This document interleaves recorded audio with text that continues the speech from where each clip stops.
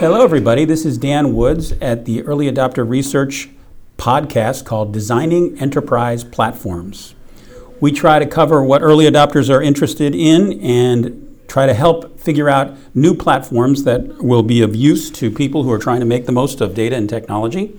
Today, we are talking with Stephen Mee, the CEO of Alluxio, a data orchestration platform that came out of the AMP lab at Berkeley. Hi, Stephen. Glad to have you with us. Hi, Dan. Thanks for having me on the show. We had another podcast with Stephen that was actually quite interesting, where we went through the kind of core value proposition of Alluxio and also some of the related issues with respect to the evolution of the data platform, with the evolution of open source. Today, we're going to go a little bit up the stack, and we're going to talk about what it's like for an early adopter who's trying to create a data platform in the modern environment. Specifically, what I want to talk about is how do you create that data layer that allows you to put an abstraction in front of lots of different data sources so that you can then, in an orderly fashion, refactor what's underneath and move it to where it's optimally stored and optimally delivered. Yeah. This is something that Alluxio was designed to do. Exactly, Dan. I love this topic. And data lakes is all the rage these days. Right. And so, essentially, what I've been really interested in doing is figuring out how I could recommend to my early adopter audience how they can make the most of object storage. Mm-hmm. Because it seems to me that the next level of data platform is going to be one where all of the certain data stores that you have, the data lake, whether it's in Hadoop or some other place, the data warehouses, all of the different data stores that you have coming from very special purpose data spaces or from APIs or from feeds that maybe you're handling with Splunk or some other thing like that. All of those are now delivered, and the consumers have to deal with the actual way to grab that data and some of the complexity of that. Mm-hmm. And so it would be much better if you had a standard data access layer that allowed you underneath that to do whatever you needed to do. In addition, it would be great if you could hide some of that data engineering work underneath that layer as well, so you could produce a orderly set of landed data. Mm-hmm. Now, the way I see things is that there's three layers in most data platforms. There's the landed data, where the data comes, it's often transformed in some way, but then it's put in some repository in a way that is now ready for further use. Then the next layer up from that is where all of the landed sources are then created into what I call the standard data. Now that's often very modeled data, where you're modeling all of the customer information that you have in an orderly model that may be coming from a variety of sources. Then on top of the standard data, you have the purpose-built data, where the data, and this may be a combination of standard data, landed data, and new data that you have, creates the purpose-built data that is then used for anything from a Tableau or ClickView dashboard or an AI workload or an application, on and on. So what people are now facing is the fact that how can they create some layer over the landed data so that you can have a movement underneath that? Now, Alluxio has a perspective on that, and it's one that allows what I think is really important, which is shifting more and more of your data into residing in object storage as its canonical form. So there, I've said a lot. How would you react to that? Yeah, thanks for that, Dan. And when we look at these, the different types of data, the landed data is usually your source of truth. And that's because you've got lots of producers of data and your landing data. And a lot of that landed data is about storing the data efficiently. And there's lots of technologies that have come through the evolution of IT and object stores are becoming the lowest common denominator because it's all about durability, cost per byte, and object stores, thanks in part to AWS, S3, and then all the S3 compatibles that came after that, have really proven that is the lowest cost per byte, the most flexible, easiest place to put your data. And also, there's been a lot of standardization around the S3 APIs as well. Yes, absolutely. And then, in our view, when you say that there's standard data and then there's purpose-built, these are more silos of the same data, but they're turned, transformed slightly to be a little bit more consumable for instead of the producers, it's the consuming engines. And there's many, many engines that an advanced analytics team or AI team will want to use. Spark SQL, Presto, TensorFlow, PyTorch, Ray. And increasingly, all of those sources are using native object storage as the place where that data is stored. Yes. And even things like Snowflake or Redshift are also reaching out and saying, look, if you have it in object storage, that's fine. We can absorb it into the collection of data that we can cast queries over. Yeah, I think there's two kinds of ways to have the engine work on the data. Is either it's working directly on those object stores, or it's using the object store as a backing store, so you ingest it into something like Snowflake. Right. And then there's another and Presto will actually work directly on it. That's right. Right. That's right. And so all these, what I would say, are consumers of data. They're usually open source distributed systems, and they have different formats that they expect. Some are standardizing on like a Parquet format, but the objects may not be in a Parquet format, and that's where there's some impedance mismatch, whereby you'll have to transform and make standard data or purpose-built data. Alluxio is approaching the world not from a storage optimized way, but in a way that is compute optimized. And we look at delivering data after it's landed and delivering it in the best, most efficient way for that particular engine.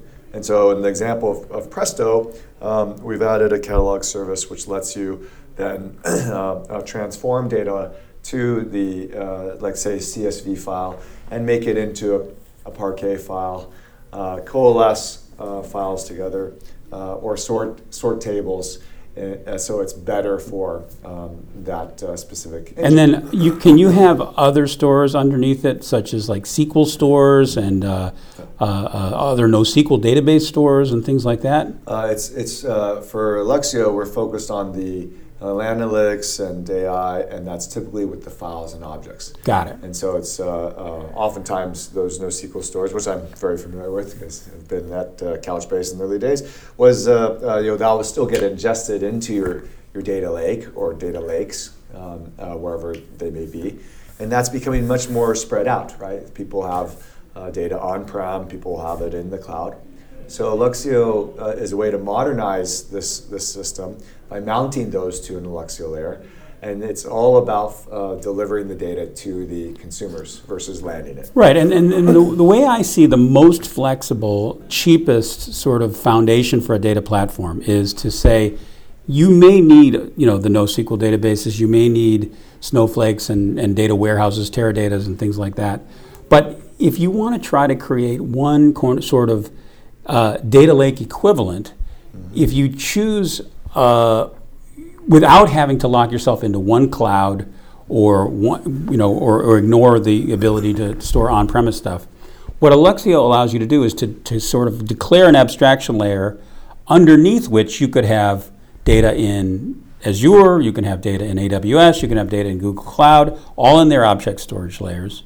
You can also have data on an on-prem in either files or object storage, and then you can deliver data from your data warehouse into object storage, and then now you've got this platform underneath which you can do things. Now you said there's two things that you can do that are advancing Alluxio. Yeah. One is that you can now do a little bit of data engineering.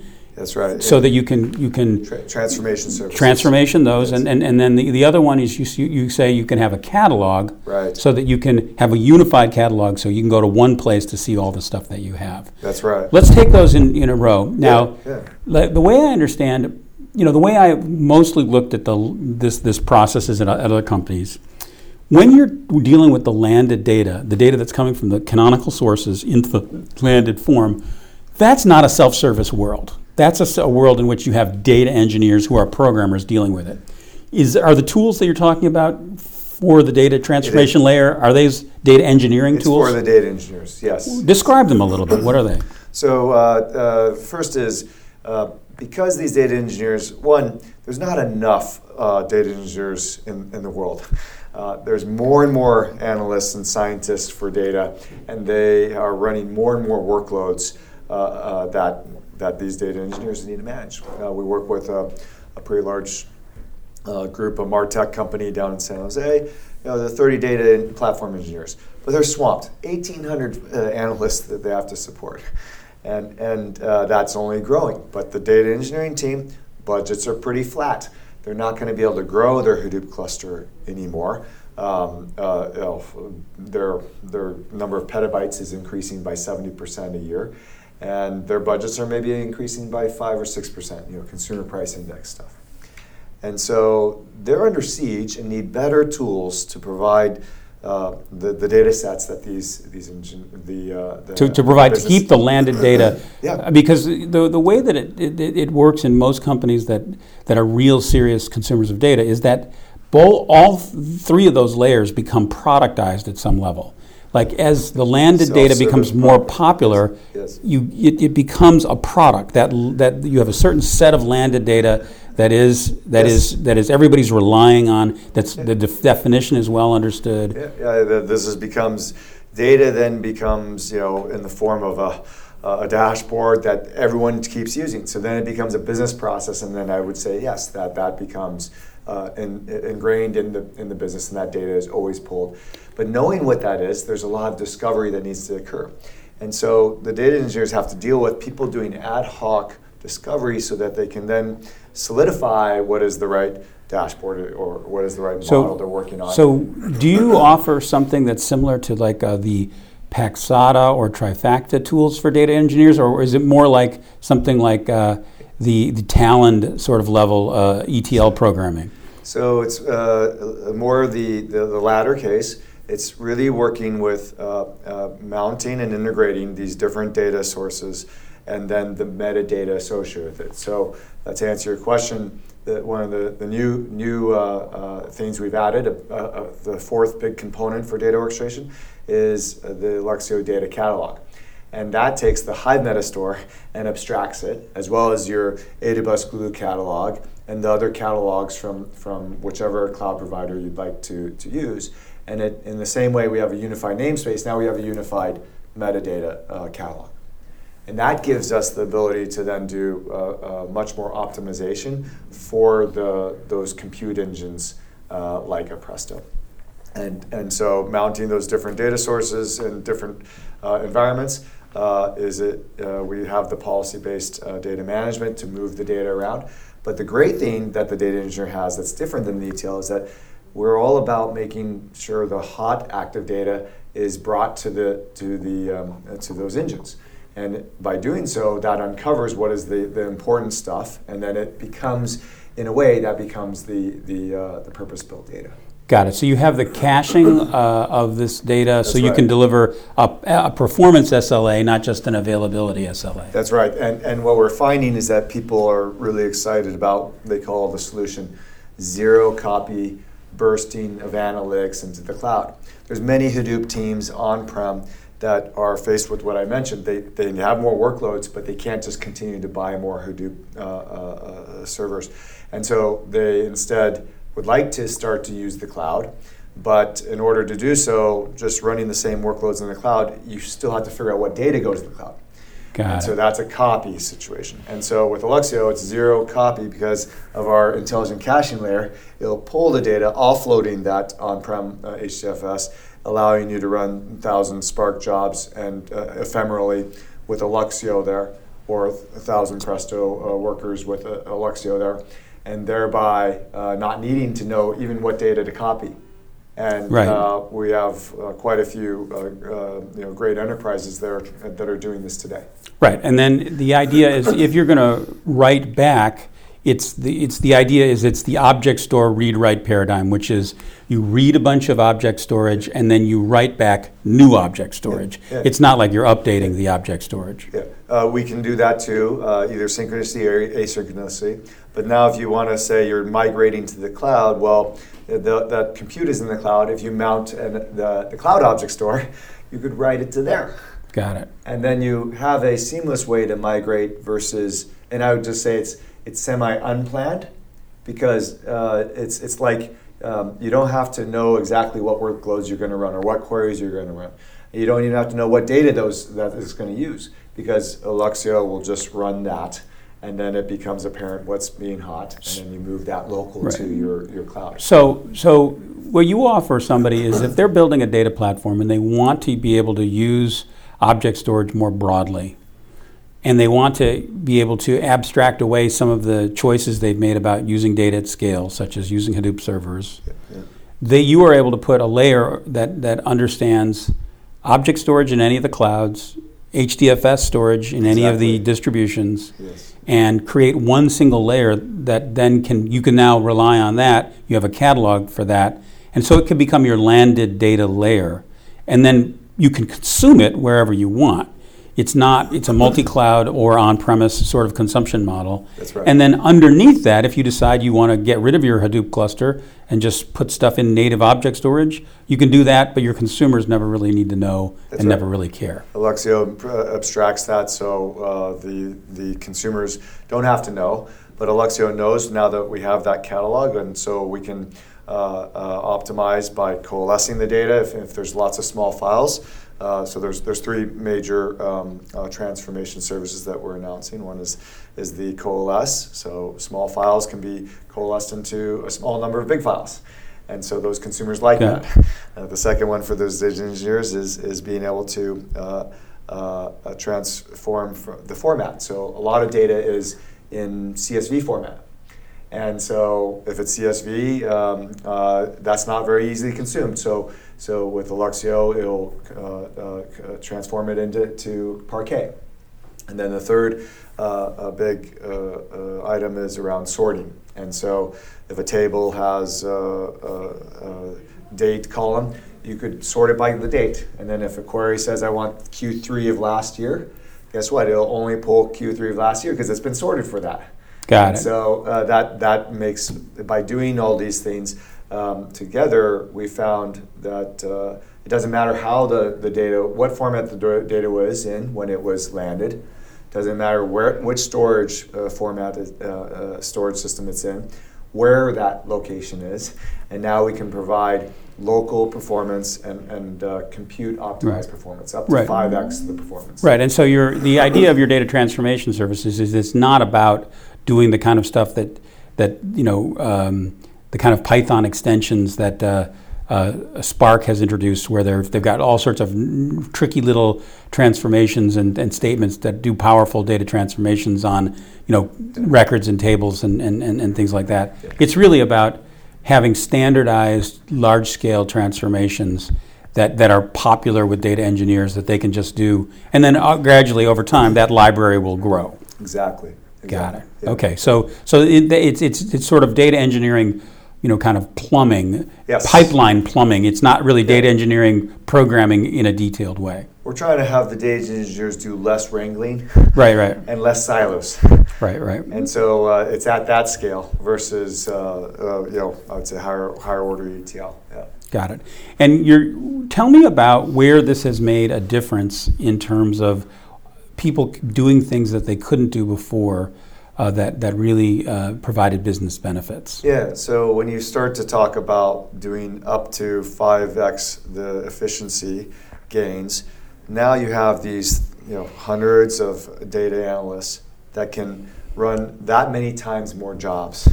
Or the data scientists that are creating models, they run that much faster to create the models for the business. And so this is what we call the TTI, time to insight.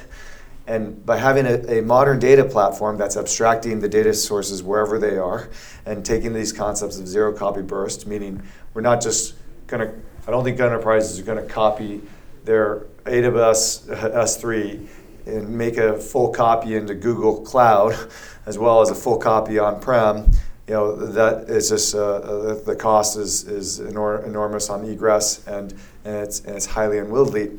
Instead, you now have a zero copy way of doing these things. That gives you the time to insight, and so the business benefit is that the business has better insights, can run more jobs at lower cost, and then your data engineers, that team that I said was under siege, is also more efficient and happy about the tools that they have, because they just don't have great tools, and that's what we think is the vision of data orchestration, making it such that those tools are easy. Right, but also making a standardized layer under which you can make moves as well, so that you can start. Like the idea is right now we've seen in the marketplace the consolidation of Hortonworks and Hadoop, and Cloudera. Yeah. And then we've also seen the kind of age-old playbook being implemented, where now all of a sudden Hortonworks customers are facing really high maintenance charges when they renew, going from 2,000 a server or whatever to 10,000 or something like that is what was some of the numbers that I've heard. Mm-hmm. And so now all of a sudden that open source, no lock-in stuff, it's like, wait a sec, do we really want to pay that much for what amounts to a bunch of object storage? Especially if they don't have a lot of workloads that are only running on the MapReduce. And so you provide a solution for people like that. Right. Well, who are you attracting? Who are you finding that's most interested in this platform? What use cases? Just to comment on what you said first is that this is all the move of the disaggregated stack, and because object stores add so much value that has broken up the co-located HDFS with the compute all together, and having Alluxio be able to abstract that is exactly what we do. The types of use cases that people use us for is it's enterprise companies that have on-prem, they may have multiple data centers, and they're adopting cloud. And that's pretty much in the world, every single company is looking at doing that. And when they have to deal with data engineering problems around, okay, how do I now have the ability to give my internal customers, my end users, a good experience and self-service data, and that is the concept. So what we find is people want to make sure that they can expand their amount of data-driven initiatives and do that in a way that isn't the Hadoop paradigm, or I'll say the HDFS paradigm, but is in a modern architecture that takes into account the multi-cloud as well as multiple consumers and a growing data set, of course. Now, your metadata catalog, it asserts over this object storage, the tabular format. Now, is this something that extends what's going on in the cloud catalogs like AWS Glue? Because I know that the Hive catalog inside of HDFS does allow you to take a file structure and assert on top of it a table structure. Are you extending what happens in the Glue catalogs to do that? We're combining them so that we're not extending them today, but by abstracting both of them, now you have a way to kind of like a unified namespace. Now we have the ability to see the metadata wherever it is. So now you can run federated queries that's federated to different data sources and bring them all together. So instead you had to copy all the data and ingest them into one big lake and then run it all there. But now the view is, let's have it even more disaggregated by having the multiple silos. But if you have a set of S3 buckets in the Glue catalog, those do or do not have tabular field and columns defined. The Glue catalog would be against the S3 data, and the S3 could be would be an object format, but it could have an underlying format with it.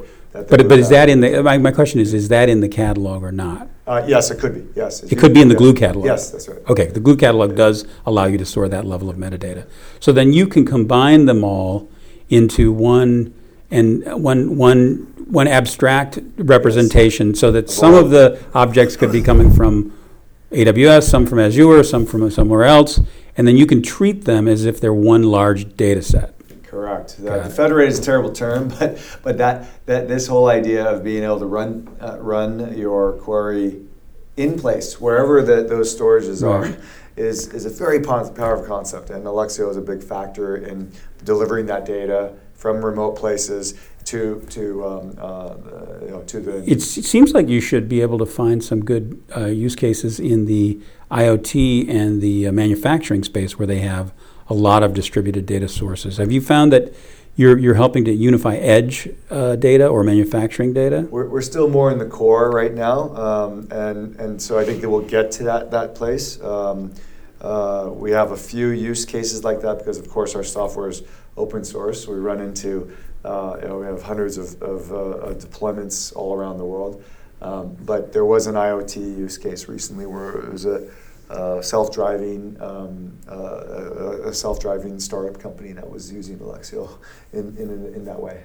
Got it. Yeah. So we always love to see the new ways people use data orchestration, and we welcome everybody to get involved and contribute to the project too. Well, at this point we haven't seen a mass retirement of a lot of the Hadoop infrastructure yet, but it seems like that we're given the pressures that Cloudera is putting on people with the higher maintenance costs and the kind of continued adoption of S3 as a standardized API, it seems like that we're moving toward an era in which there's going to be a replacement of a lot of the Hadoop infrastructure with infrastructure that's based on object storage. Have you seen? I guess that's one big win you could get out of Alexio. Yes. Do you know what? Have you seen that first of all, and then what are the other kind of ROI wins that you've seen with Alexio? Yeah, I think there's a lot of topics. They say Hadoop's dead or Hadoop's not dead, and what's going away is the idea that HDFS is the best, lowest cost per bit storage system. Right. It's not, because object storage has been proven to be lower maintenance, and it's infinite if you use the cloud, right? And so that war was kind of wrapped up, but Hadoop still lives widely in the different types of Hadoop engines that they have. And so what I think is changing is the architecture from a co-located architecture where you're running the engines with the HDFS co-located to breaking that up. And so we see plenty of customers that were very big Hadoop customers, and they still maintain that, but they're not going to grow that anymore. These are some of the biggest deployments out there, and they're looking to offload that in kind of in the same way that we see with Teradata offload too, right? And so, will there always be that? Yes, there will always be vertically oriented appliance systems that are really awesome what they do. They're just really expensive and maybe somewhat difficult to operate. I think HDFS is going to have that same kind of go by the way of the dinosaurs a little bit that way. But it just will evolve into a disaggregated stack, much more data in different places. You asked a question about the value. Was that the ROI use cases? Yeah. So if you think about when you then have a modernized data platform, which uses a orchestrated or abstraction layer, we call it. Everyone needs data orchestration. We're just one of the ones that have been doing this, and we run the data orchestration conferences and those things. But conceptually, it needs to create a localized access layer to wherever your compute is, and by doing that, that gets you ROI from a cost perspective. But more importantly, it's about that time to insight. And so you have a top line that's kind of hard to see, but most of the people we deal with say, as long as the data scientists and analysts are happy and they're finding a good experience, then we know we're doing our jobs right. Right. Because as long as the company is being data driven, right, and getting the best data, then that's right. But you're not yet to the point where you're going, the CIO at the end of the year says, we were able to retire X systems of this sort because we now have adopted object storage, and we're able to do it in an orderly manner because we were able to. That's a great question. We were able to put this abstraction layer over and then just move opportunistically. What we've mainly seen is offloading when there's a certain cost structure with the legacy system, and how taking workloads off of that into a much lower cost structure, that's where the ROI appears at that level. Got it. So now let's go back into your database guy sort of history, and let's address that question you mentioned about like the role of the data warehouse and Teradata specifically.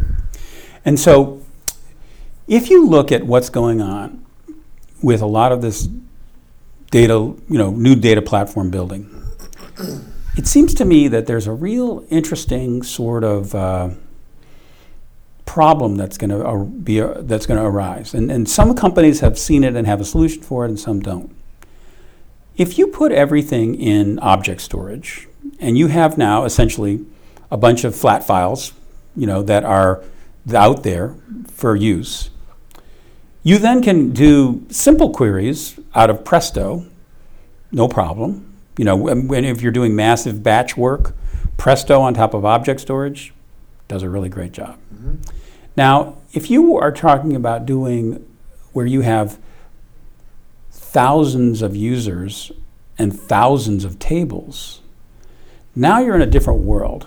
And Presto would suck at that because its query optimizer is really about big, large, batch sort of queries, I would assert. Maybe they would disagree. But if you look at something like Teradata, it's got 30 years of work on that problem of thousands of users and thousands of tables without having to have a query cop, stopping people from doing stupid stuff. Now, what replaces that?